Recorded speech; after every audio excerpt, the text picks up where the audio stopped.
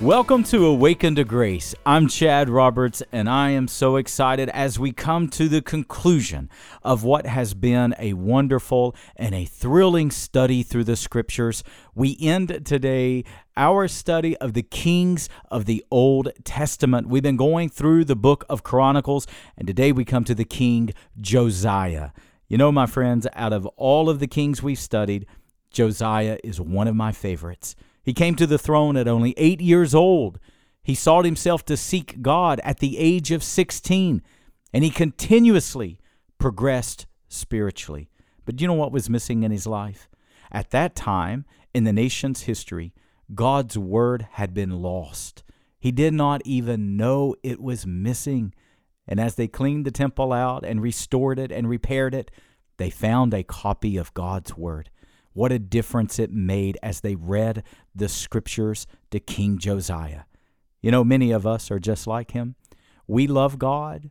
We seek God. We desire God's will in our life. We do our best to live right. But for far too many of us, do you know what's missing?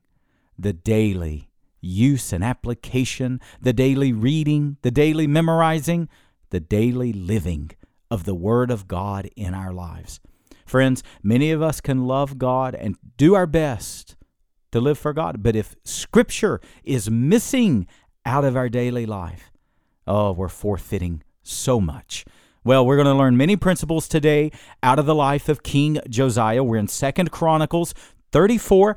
I hope you'll go with me as we search, as we study, as we apply the Scriptures today on this edition of Awakened to Grace.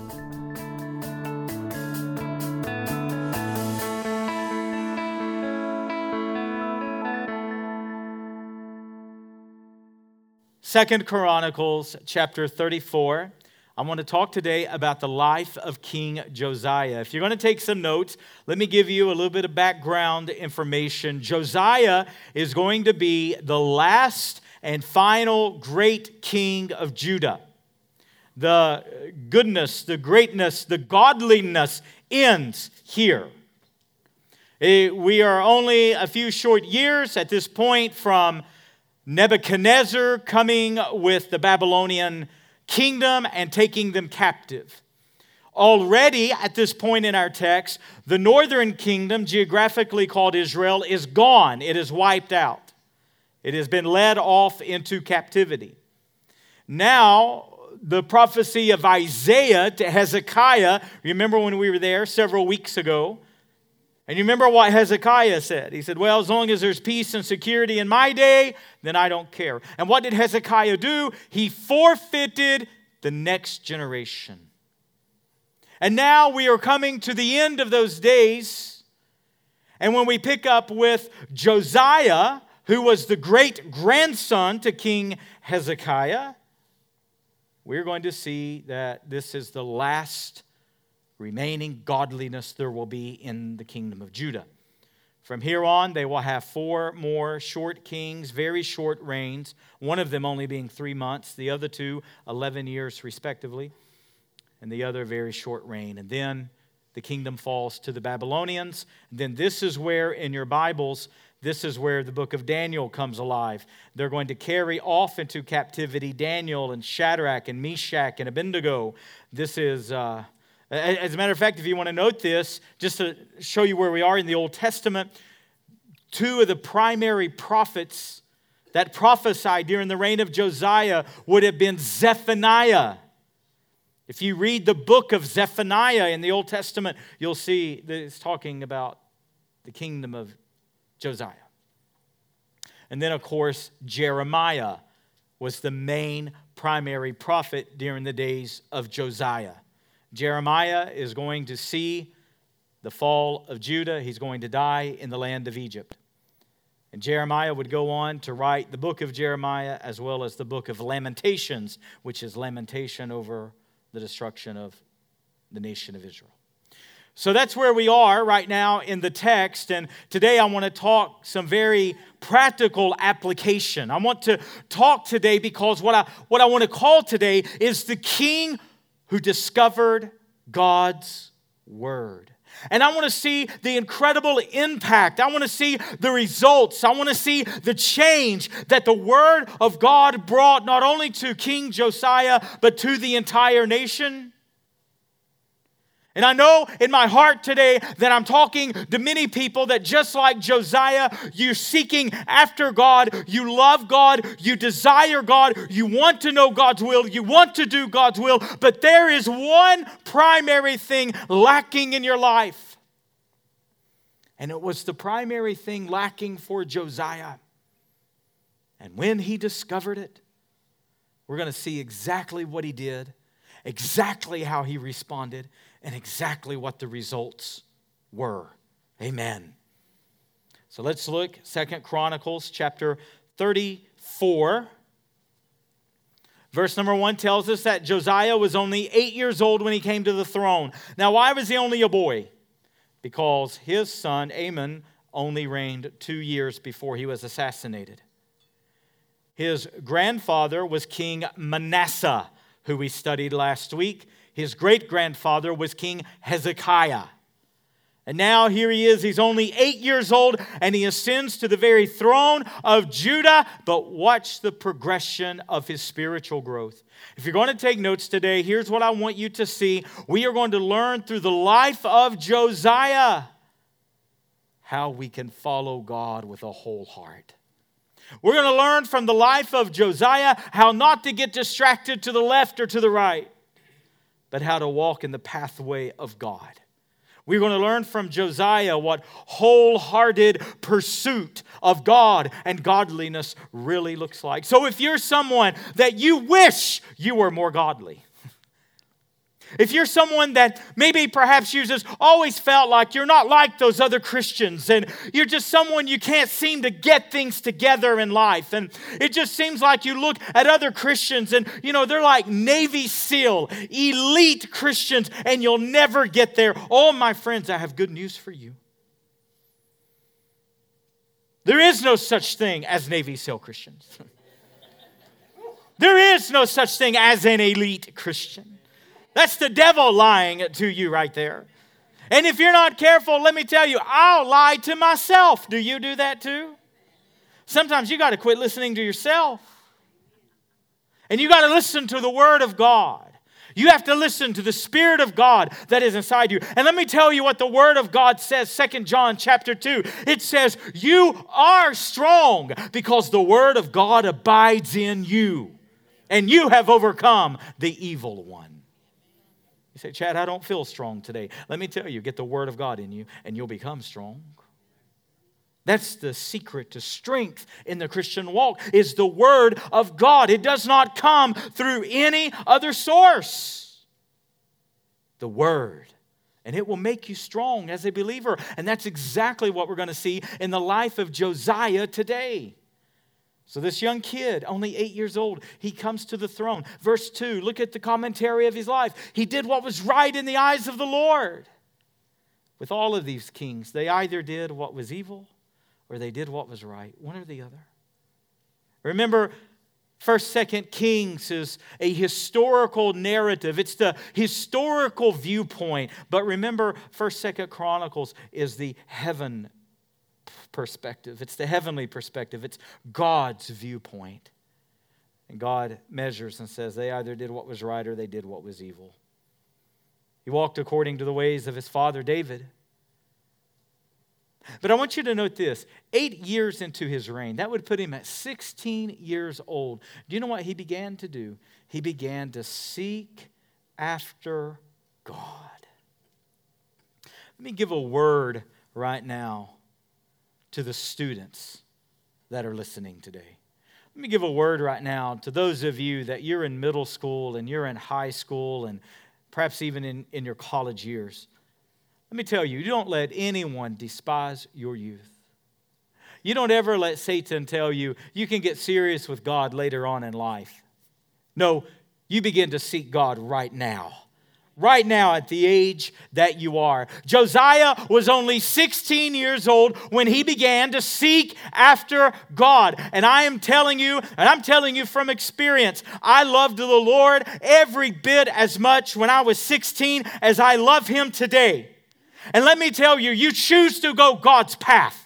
You choose to go God's way. I am telling you, it will be an adventure for your life. It will be a thrilling journey for your life. You will never choose a better path than going God's way and seeking after the heart of God.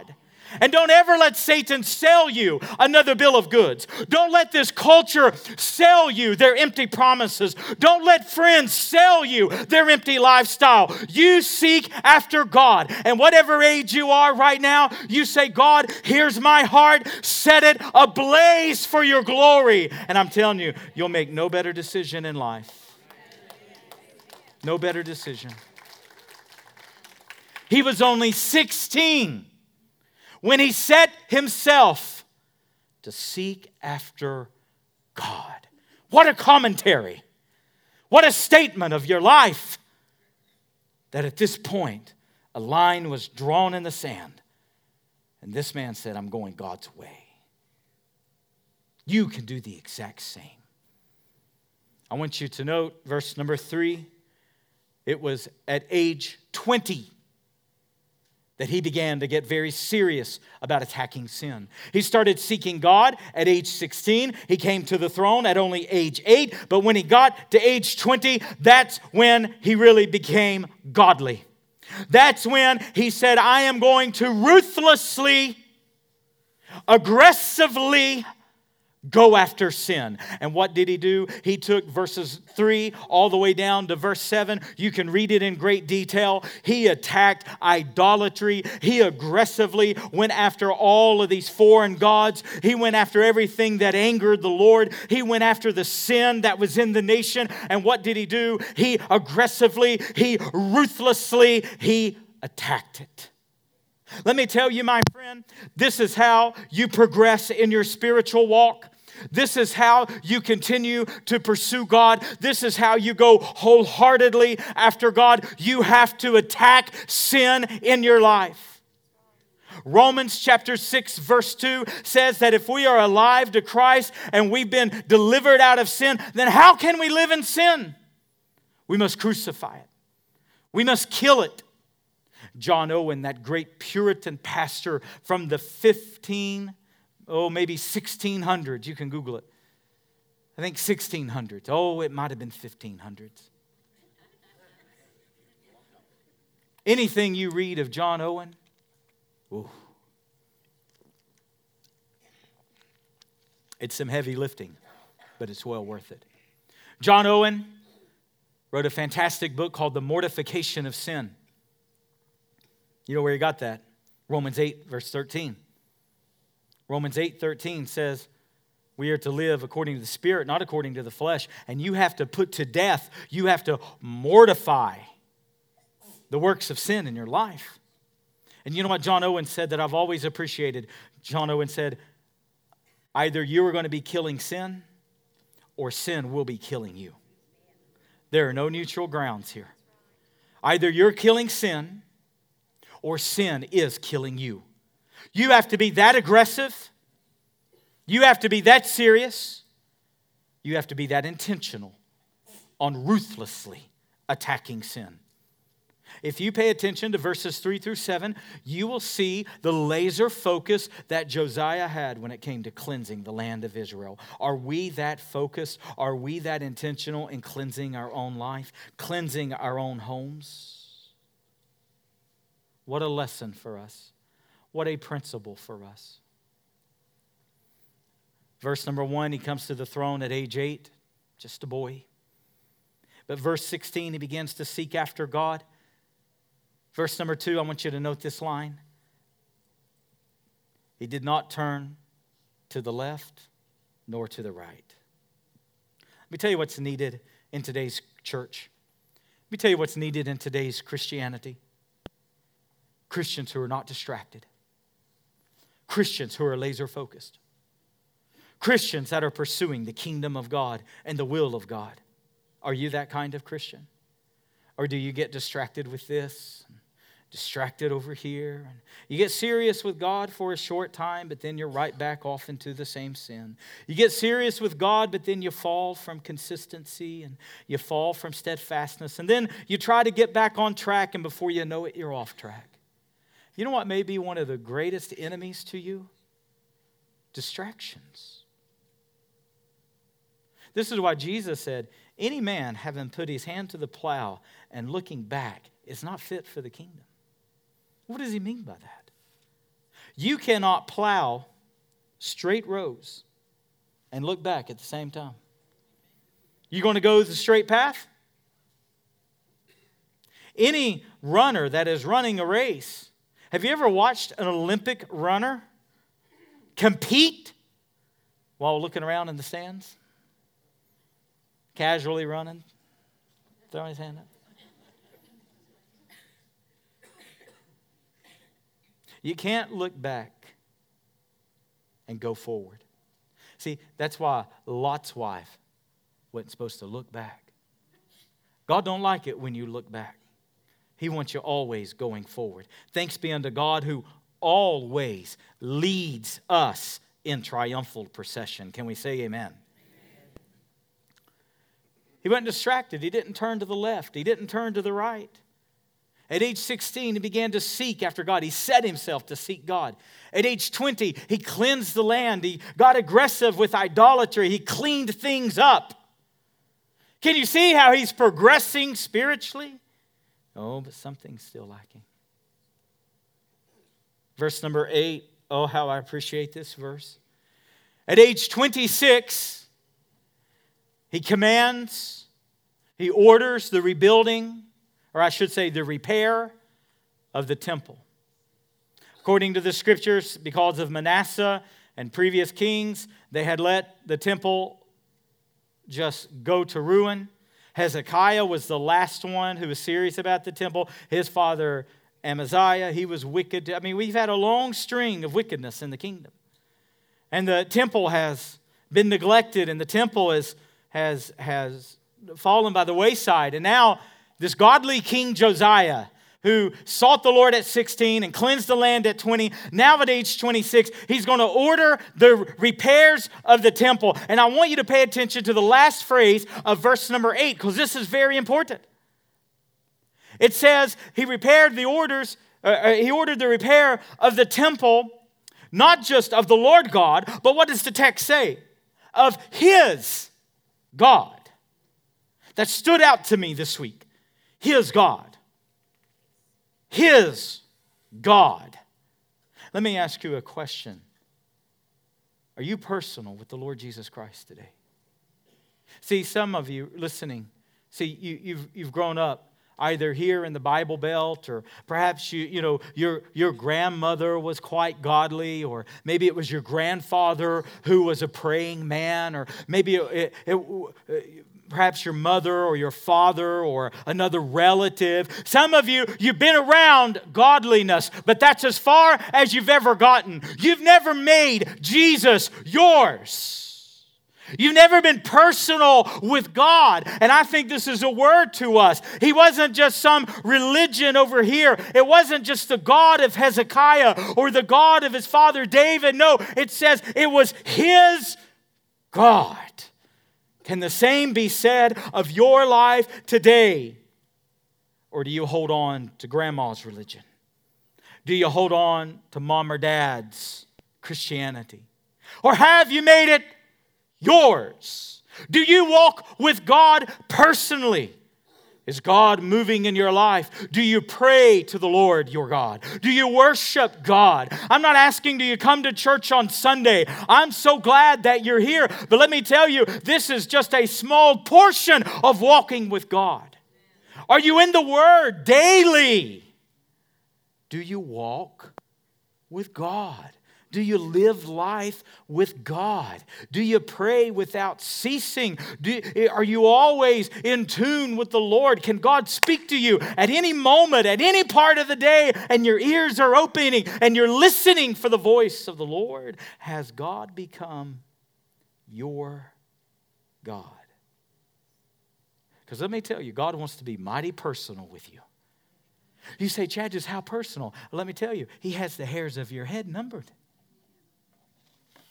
And do you know how well the Lord knows us? Let me tell you, I don't even know the number of the hairs of my head. That tells me God knows me better than what I even know myself. The Bible says He knows our uprisings, He knows our downsettings. He knows our going ins and He knows our coming outs. The Bible says He knows everything about us. So why would you not talk to Him all day? Why would you not let Him in on all the decisions? Why would we compartmentalize certain areas of our life? And why would we keep certain rooms of our life only for us and not allow the Lord Jesus in? Is He personal? Is He yours? I think verse number 8 is a great word for us today. Make sure He is your Lord God. Verses 9 to 14 I find intriguing. So He's going to call for people to bring offerings to repair the temple, not just in Jerusalem, not just in Judah, and not just in Benjamin, but to the remnant of Israel. Remember what we said? The northern kingdom been now led into captivity, and now the remnant that is left of Israel, He even welcomes them and says, hey, give offerings to what God is doing. You know what I think? There's a word here for our church, because I was thinking about this week. You know, right now I'm praying. We have a crusade in Pakistan on September 5th, where we are anticipating 12 to 15,000 people that night. And what makes it even better to me, this is in a region where Taliban lives. It will be the most significant Pakistan event that we have done to date. And we've done these since July 2018. Every single month we send 300 a month for Urdu Bibles in Pakistan. And the team contacted me and said, Chad, we need 1,000 Urdu Bibles. Well, I'm not good with math, but they're $6.50. And I immediately went, oh, $6,500. On top of the First John project. And I told the Lord, I said, Lord, I can't ask the church about this. We have stretched as hard as we can stretch for First John. Lord, we just can't do it. And the Holy Spirit reminded me and said, Chad, is it your work or is it my work? Because I don't need you to be in charge. Okay. I hear you, Lord. So I began praying. Lord, it's your work. You do however you desire to do. You just show us the path and we'll be faithful to go. But you know, I've been thinking, if you are part of this church, I'm afraid sometimes it may feel a little overwhelming because there's this project and there's this project and there's this project. Perhaps you're somebody that at times you've just said, I don't know what to say, but I can't do everything. And you know what? You're right. You can't do everything. But you know, I think there's a principle here for us. And the principle is that the word went out, and you know what the word basically was? Verses 9 to 14, the word is this: engage in God's work. And you know what I think the principle is? No one can do everything, but everyone can do something. Can we say amen to that? No one can do everything, but everyone can do something. Here is the point. The invitation from God is clear. Engage in my work. And I don't know what that looks like for you. There are times that God says to me personally, I want you to put your hand toward this. And then there are other times the Lord says, no, I don't want you to be part of that. Just pray for it. I'll take care of it. I have my people.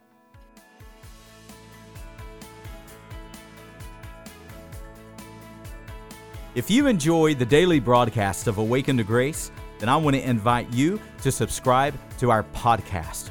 You can get our podcast wherever you get your favorite shows. Simply search Awaken to Grace Weekly Sermons.